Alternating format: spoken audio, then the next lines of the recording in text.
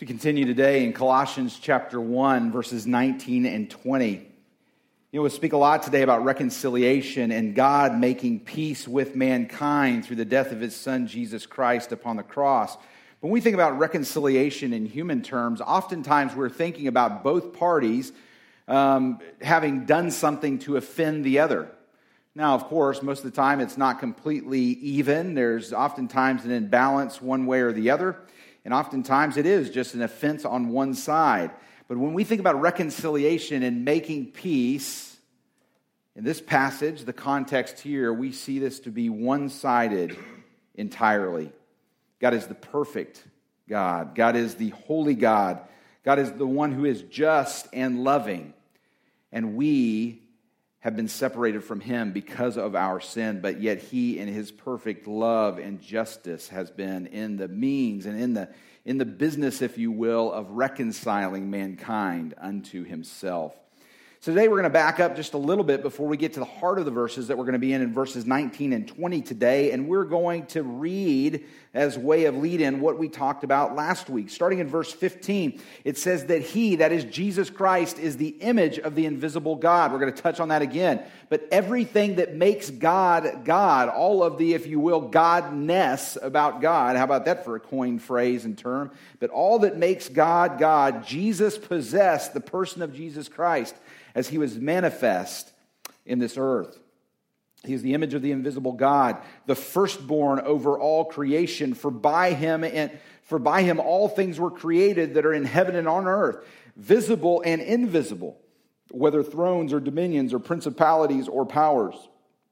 All things were created through him and for him. So all that we see, lest you think, okay, everything was created by Jesus Christ except for this and except for that. No, the Bible makes it very clear. God speaking to Paul through the person of the Holy Spirit, God the Holy Spirit speaking through Paul, says everything that you see around you is not a matter of time plus matter plus chance, but it is by the creative hand of God, specifically the agent of creation, the agent in creation, God the Son, the person of Jesus Christ. For by him all things were created that are in heaven and on earth, visible, invisible, whether thrones, dominions, principalities, or powers, all things were created through him and for him. And lest that not be powerful enough, verse 17, and he is before all things, and in him all things consist. That word there speaks to all things being held together by Jesus Christ. So not only did he speak it into creation, we see in Hebrews chapter 1, John, parts of John as well, other places in Colossians, not only did he speak the world into existence, but by his power, all of it is being held together. All that we see, were it not for the creative and sustaining power of Jesus Christ, all that we would know, all that we hold dear, all that we take for granted, and just the general operation, if you will, of the world around us would cease to be. Down to the very molecular level of the things that hold atoms and all of the great little building blocks of life, all of it is held together by the very power of Jesus Christ. And he is the head of the church, the body. Verse 18, who is the beginning, the firstborn from the dead. We are to follow that in all things Jesus, he might have preeminence. So today in verses 19 and 20, we see an even greater clarification upon this powerful passage that we see last week. In verse 19 it says, for it pleased the Father. It pleased the Father. It wasn't a reluctant giving of his Son, but it pleased the Father that in him, that is in Jesus, all the fullness of the Godhead should dwell. Remember verse 15? Everything that makes God, God, all of his quote-unquote godness was found in the person of Jesus Christ. There is nothing that makes God, God, God the Father, God the Son, God the Holy Spirit, that was not possessed by the very person of Jesus Christ. Did he set aside voluntarily some of his power and dominion? Not his power, but his dominion, or his rights and his privileges on earth. Did he set some of that aside? Yes, but he possessed all of the power, all things that he possessed pre-incarnate in the very person, the manifested person of Jesus Christ. Verse 19, for it pleased the Father that in him all the fullness should dwell, and by Jesus, to reconcile all things to himself, whether things on earth, in heaven, having made peace through the blood of his cross. Let's pray. Lord God, as we come to this passage today, as we see again this continuation of one of these great passages of Christology, the study of who exactly Jesus Christ was and how important and how powerful it was that your Son, as he came, wasn't just a special man or a special teacher, but he was God on earth. Lord, as we reflect upon this passage, may we take this passage and may we say with it, he is my Lord. He is the one, he is the rock of my life, and on him I shall lean for every bit of life, every step, every decision, every path, every choice in life. He shall be my rock. In Christ's name we pray. Amen. So again, we see this statement here right opening up, verse 19. It says, all the fullness should dwell. Again, everything that made God who he was, everything that is encapsulated in what we know about the person of God, the Trinity, Father, Son, and the Holy Spirit, it was encapsulated in the person of Jesus Christ. Remember, we talked about last week, one of the great heresies going around at the time in the 1st and 2nd century was Gnosticism and what you might call pre-Gnosticism, some that was forming up. And what they said is that Jesus Christ wasn't God on earth. He was an emanation of whatever the understanding of God might be.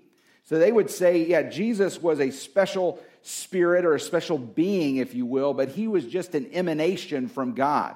He was whatever the understanding of God is, and they were groping for that as well. They said this person of Jesus Christ wasn't God on earth, but he was just an emanation of that, which of course we see in the book of Colossians and Galatians, other places like that, was absolutely refuted by Paul under the inspiration of the Holy Spirit. And 1 John as well, as they were dealing with one of these great problems. And they said, absolutely not. The person of Jesus Christ wasn't just some emanation. He wasn't just copy of a copy of a copy of a copy. And then after several copies of the original, he is a poor form, or he is at best a sort of looking through a glass darkly sort of representation. No, he was God on earth.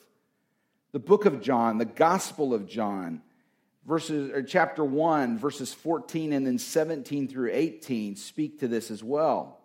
And it said, and the Word became flesh. Take a look at the screen here. And the Word became flesh. You see, it is capitalized in your Bibles as well, because that speaks of the collective wisdom, and all of the collective wisdom of God we see here on paper, and we also see it represented in person, in flesh, by the person of Jesus Christ.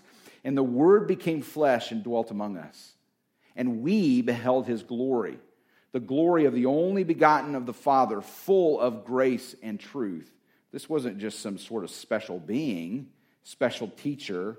This was all that God was. He was all that God was. The whole understanding of who God was, he was that in flesh. Verse 17.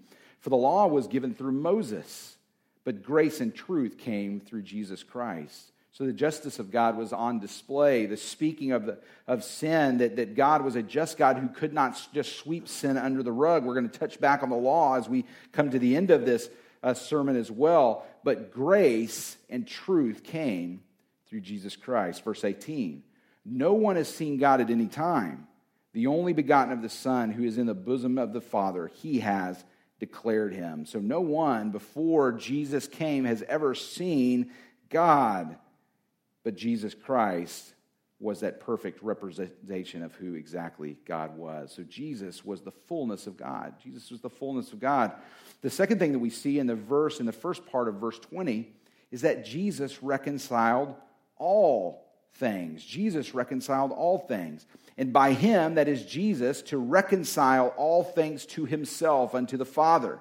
By him, whether things on earth or things in heaven. And as the verse continues, having made peace through the blood of his cross. That first part of that, though, speaks to that reconciliation, that great biblical truth of reconciliation. Reconcile, sort of in the common vernacular of the day, the common Greek language, was meant to change or to exchange. To change or to exchange.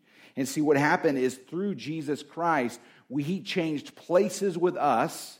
He paid the debt that we owed that we could not pay. It should have been us hanging upon the cross, but he hung there for us. And in exchange, we receive his righteousness. And because of that, we see the further expansion of the biblical idea of reconciliation, that we were brought back together with him. Now, the interesting thing of what this speaks to here, the great power of what's spoken to in this concept of reconciliation here, is it wasn't just mankind, but it was all things, all fallen things. First of all, the spirit world, fallen angels. We see somewhere between what was God created good in Genesis chapter 3, where the temptation came, that we know that there was a fall of some portion of the angels. Jude 6, verse 6 says, "And the angels who did not keep their proper domain, but left their abode, he is reserved in everlasting chains under darkness for the judgment of the great day." 2 Peter 2:4, this one's not going to be on the screen, but it said, "For God did not spare the angels who sinned, but cast them down to hell and delivered them into chains of darkness to be reserved for judgment." So this sort of reconciliation, when he talks about what is fallen here, he's not talking about reconciliation in the same sense of the material world and the human world, but this is submission. Submission, as we see in Philippians chapter 2, that every knee shall bow and every tongue shall confess. But the spirit world was fallen. Some of the angels fell, and of course we know them to be not only Satan, but his demonic hordes that tempt us as well. The spirit world, but also the material world. This is incredible power in this when we think about the scope and we think about the significance of what was reconciled unto God. All things there, all things in the passage is an intensified version of that original word. And it really means, and it's really saying and trying to push the point across, all things are being reconciled unto God. You know, if we touch back to Genesis chapter 3, I referenced it just a few moments ago, of course, the fall of Adam and Eve. The fall of Adam and Eve, we know that not only did they sin against God, but because of that, they were cast out of the Garden of Eden. And one of the consequences of that we see in Genesis chapter 3, verse 17, where it says, "Cursed is the ground for your sake. In toil you shall eat of it all the days of your life." When we couple this with other places like Romans chapter 8 and other places in Scripture, we see that a very clear picture of what God created. God created the world, that it was, just as it said in Genesis chapter 1, verse 31, and it was good. God took a look at what he had created and he said, it is good. All of it, every bit of it. All that we see in our world, the tragedy and destruction, whether it be from natural disasters, whether it be the toil of a farmer, and we understand it in this part of the world, all of that, and every bit of what we see to be darkness and despair and brokenness, even in our material world, is because of sin that has entered the world. In Genesis chapter 3, again, verse 17, it says, "Cursed is the ground for your sake." You know, we understand this part of the country very, very well. If we've read and we remember any of our history, we think about some of those pioneers and the struggle and the toil that they had to just hopefully get crops to spring up out of the ground year after year. And you think about it, even for farmers, even with our modern equipment, it can still be, you're still subject to rain, you're still subject to the natural phenomenon of our world. But you can, if you remember your history books and some of those pioneers that would live in sod homes, and what a struggle and a toil it was for them, you really see that illustrated this truth of Genesis chapter 3, verse 17. But the great thing about it is that the Bible says not only is mankind being reconciled unto God, but when Jesus Christ returns and we see the eternal state, we see that he is reconciling and he will finally reconcile all things unto himself. Romans chapter 8, verse 20 and 21 says this, "For the creation, even the creation was subjected to futility." Remember, reflected in Genesis chapter 3, verse 17, as we just spoke about. "For the creation was subjected to futility, not willingly, but because of him who subjected it in hope. Because the creation itself also will be delivered from the bondage of corruption into the glorious liberty of the children of God. We see at the culmination of all things, God will return the world unto its original state. 2 Peter chapter 3, this one won't be on the screen, but many of us remember the main idea of this passage. 2 Peter chapter 3, verses 10 through 13. Remember, it speaks about when in the day of the Lord, it will come in like a thief in the night, and the earth will be burned up, and the heavens will be dissolved. But what will come? The new heavens and the new earth. You understand the implications of that is that we won't just sort of live for all eternity in some sort of nether region beyond the farthest cloud that you can see, but God will be remaking, He will make new the new heavens and the new earth. So not only was creation subjected to futility, but Jesus Christ, He will return and He will restore all things. So we see, of course, the spirit world had fallen, the material world had fallen, but also the human world has fallen and will be reconciled unto God. You see, we often like to think of ourselves before we come to faith in Jesus Christ is that we were almost playing a game of hide and seek with God, right? I did a few wrong things, but, I'm just kind of playfully running from God, or I'm just, God's just sort of playfully pursuing me, or He's like, hey, I'll check in on you a little bit later, that sort of thing. But when we look at Romans chapter 5 and other places in Scripture, the Bible says because of our sin, there was enmity between man and God. Enmity. It's not because, as I often say, God is a mean, ugly God, and God's looking to kind of put His thumb upon us, but God is a holy God.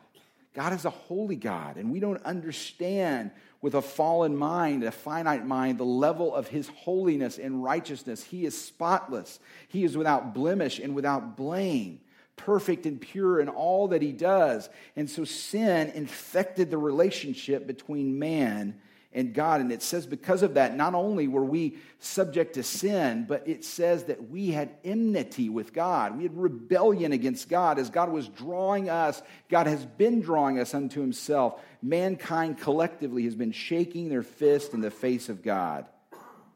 But even so,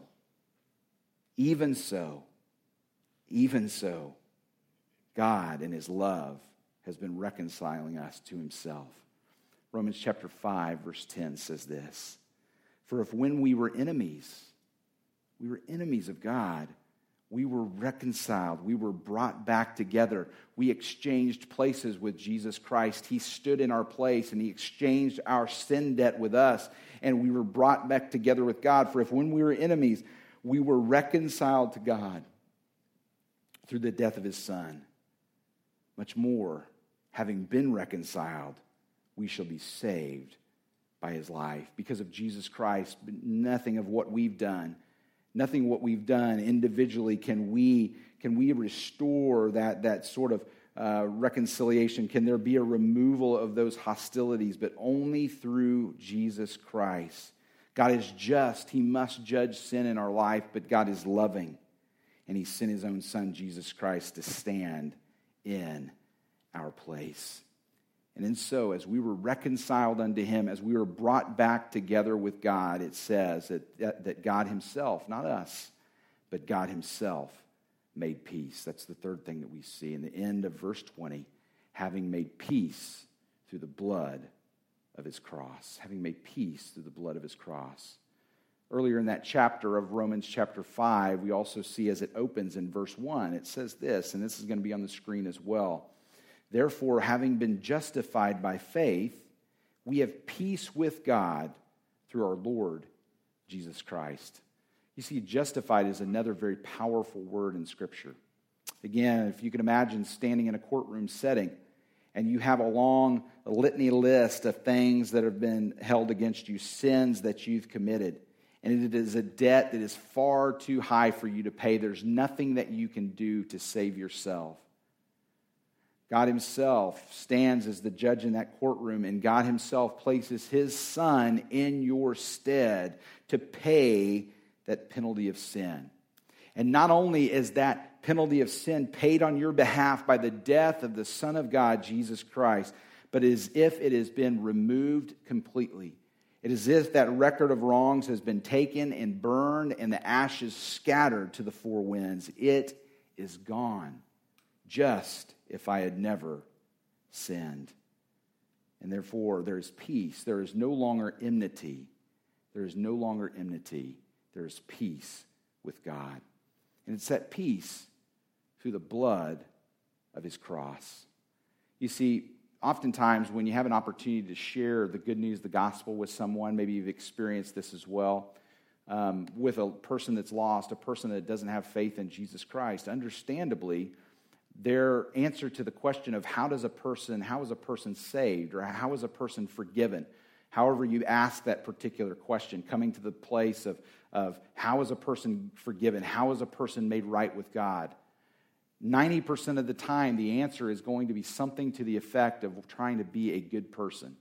If I can just be a better person, if I can just do enough good things, and maybe from this point on, they might say, well, man, thank you for this conversation, and they're thinking in their mind, okay, from this point on, I'm going to be the best person I possibly can.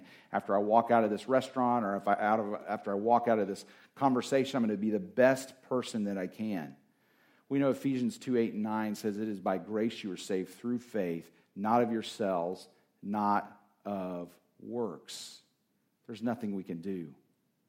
God is a perfect God. His standard is perfection. His standard is not better than you were yesterday. His standard is not better than your friend. It is perfection. And in that, it can be discouraging. How can I possibly do that? How can I possibly do that? You can't. You can't.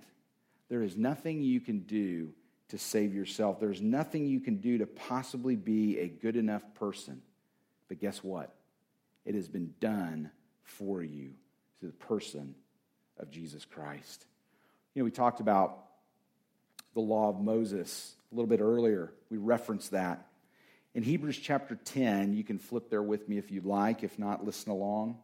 In Hebrews chapter 10 is one of my favorite chapters in all of Scripture because it ties together so powerfully the great type, the great picture in the Old Testament of the animal sacrifices that were made on behalf of the sins of Israel, and saying that was simply putting off sin, but it never truly made it go away. It was putting off sin, but never truly made it go away. It was putting off punishment, but never made it truly go away. And because of that, it was ultimately futile, and it was ultimately a picture of the one true sacrifice of Jesus Christ.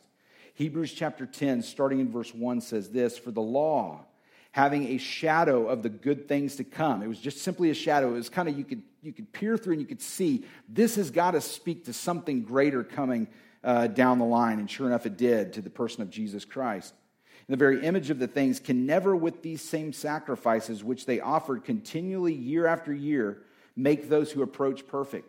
He said they offer the sacrifices year after year after year after year in the Old Testament temple, but they never made the people perfect. It was simply delaying punishment. It was putting it off for another year. For then, would they not have ceased to be offered? If it could have taken sin away, wouldn't they have just stopped being offered? For the worshipers, once purified, would have no more consciousness of sins. But in those sacrifices, there is a reminder of sins every year. There's still a reminder. Even in doing it, there is a reminder that we're going to have to do it again next year. For it is not possible that the blood of bulls and goats could take away sins. But look at this, starting in verse 11. And every priest stands ministering daily and offering repeatedly the same sacrifices which can never take away sins. But this man, Jesus Christ, after he had offered one sacrifice for sins forever, that was himself, he sat down at the right hand of God, and from that time waiting till the enemies are made his footstool. For by one offering he has perfected forever those who are being sanctified. Forgiveness and reconciliation with God. It comes down to can you and are you perfect? Because God is perfect. Absolutely not. You cannot make yourself perfect. You cannot do enough good things to outweigh the bad in your life. But guess what Jesus has done?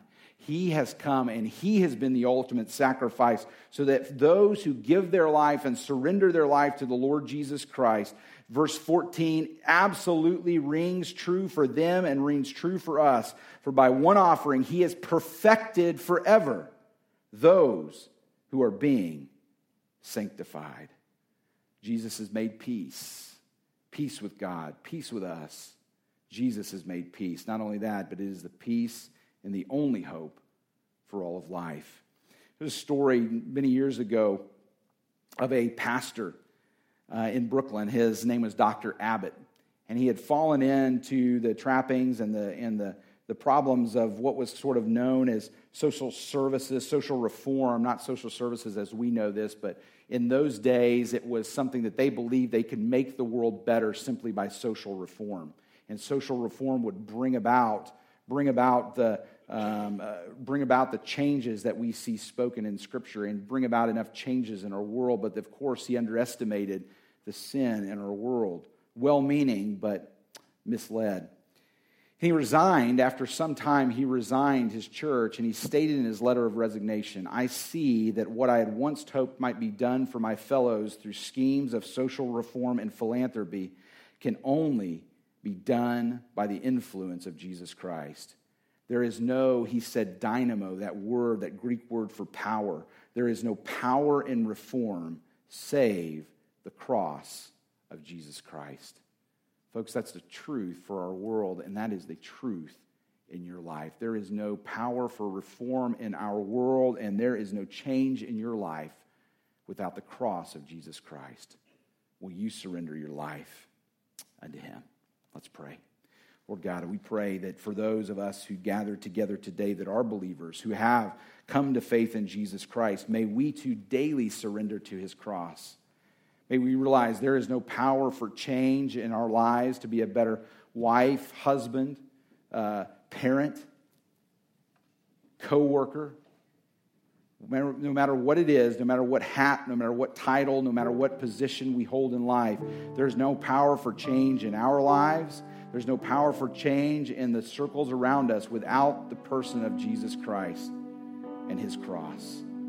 And for those that are here today, Lord God, that don't know Jesus as their Savior, may this be the day that they surrender their life unto him. In his name we do pray.